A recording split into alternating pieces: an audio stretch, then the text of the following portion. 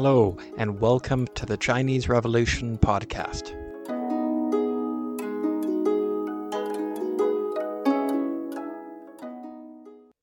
Episode 15, Gold Mountains Overseas. Welcome back to the Chinese Revolution podcast. San Francisco is often called Old Gold Mountain in Chinese.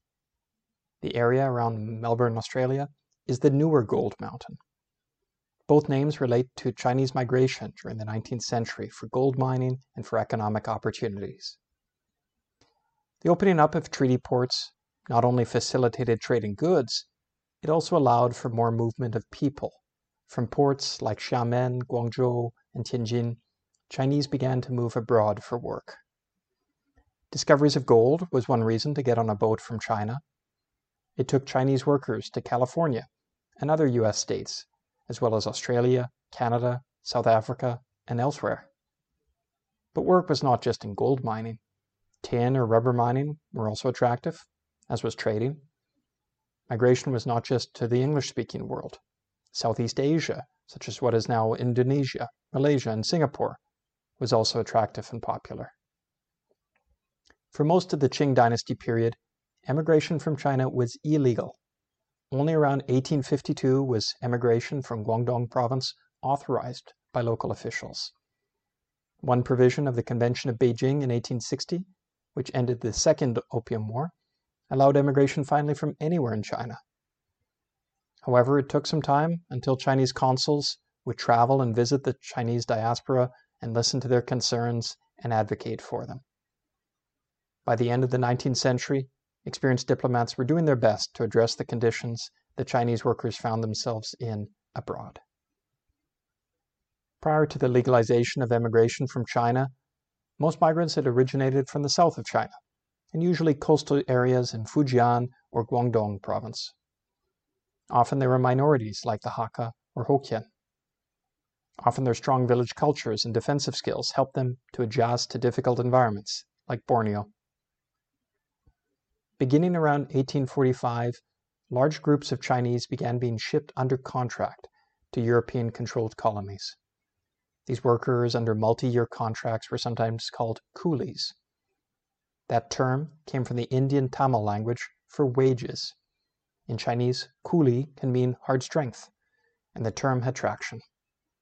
French colonists on Réunion, then Isle of Bourbon, in the Indian Ocean, recruited from Xiamen in 1845.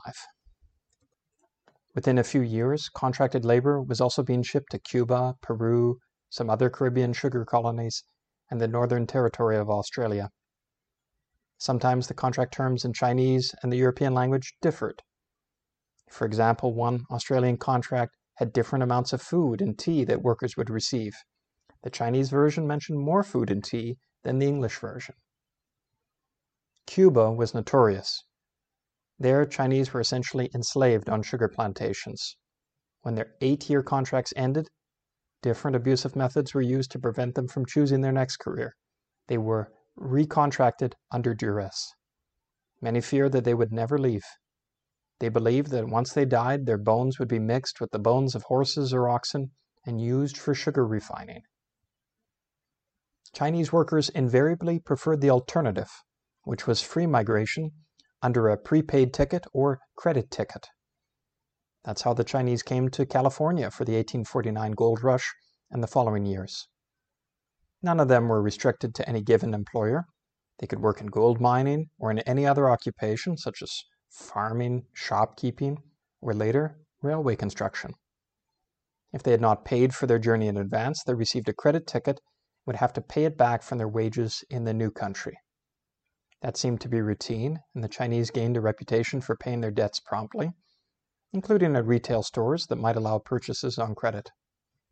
The independent Chinese gold miners in California and Australia were quite efficient.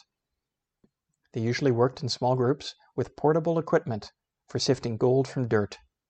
Workers would specialize in particular activities, such as gathering water or operating the small equipment, and working cooperatively with pooled incomes. In a 10-person group, they might each get a 10% share of the income.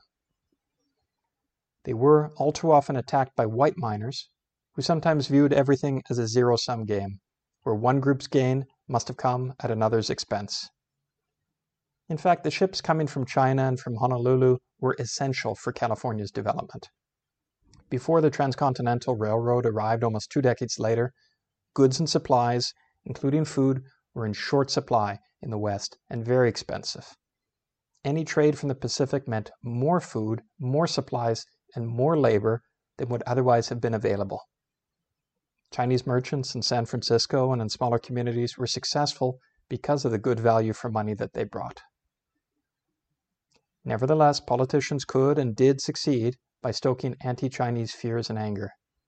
John Bigler, the first governor of California, and himself the son of German immigrants, built a political base on attacks on coolies, even though there was not a single Chinese person in California who was an indentured laborer.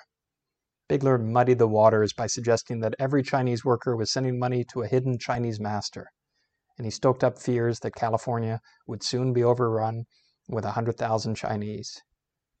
Yes, Chinese did often send funds back to China, to their family. These remittances were important, especially if the worker had a wife and children back in China. And payments would be made to pay off any outstanding credit tickets for passage on the ship to California. But in no way were the Chinese in California slaves or anything close to it. They were generally hardworking and entrepreneurial. This anti-Chinese sentiment grew, and by 1882 the USA had enacted the Chinese Exclusion Act. The contrast with the Statue of Liberty, dedicated in 1886 on the eastern coast, is striking. America wanted the European huddled masses, but not the Chinese. Similarly, Canada passed the Chinese Immigration Act of 1885, itself modeled on a 1881 bill from New Zealand. Canada imposed a $50 fee, or head tax, on Chinese immigrants. By 1901, that had doubled, and in 1903 had increased again to $500 per person, a huge amount at that time. The Chinese Exclusion Act of 1923 essentially blocked Chinese immigration completely until Canadian immigration rules evolved after the Second World War. In 2006, Canada's Prime Minister formally apologized for these racist laws, and funding was announced for historical recognition programs. South Africa, while a British colony and following the Boer War, tried to balance fears about Chinese workers with the labor shortages in the underground gold mines in the Rand area close to Johannesburg. Over 50,000 indentured workers were brought in under 3-year contracts, predominantly from the Shandong province of China. The Chinese were expressly prohibited from working elsewhere or staying once their contract was up. They had to leave South Africa at the end of their contract, and until then were prohibited from doing anything but unskilled work for the mining company that had hired them. It was a failure. The Chinese accommodations were acceptable enough, but most else was terrible for the Chinese. Their wages were paid late, unexpected deductions were taken from their pay, the working conditions underground were wet and dangerous, the food was often poor, and the hardworking Chinese had few incentives to do more than the minimum required work. The South African managers used the whip on people who likely would have been more productive had they had a better financial reason. The Chinese workers, sometimes in solidarity with Indians who were mistreated in their own ways, began collective action to improve treatment. They coordinated with Mahatma Gandhi to bring attention to their mistreatment through nonviolent resistance. These issues coincided with South Africa gaining self-rule from Great Britain, and its first home rule government discontinued the program. Chinese in the United States, Australia, and elsewhere also self-advocated.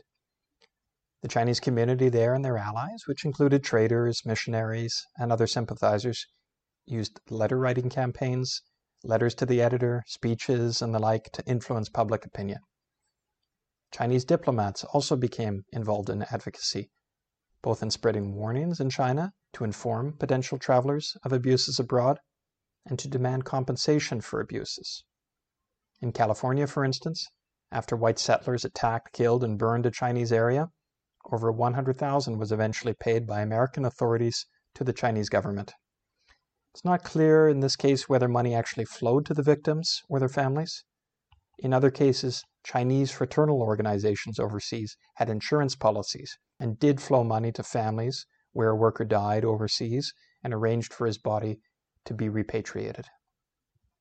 An official commission of 3 persons, 1 Chinese education officer and 2 European custom commissioners from treaty ports in China, traveled to Havana in 1874 and wrote up a damning report on mistreatment of contract laborers in Cuba.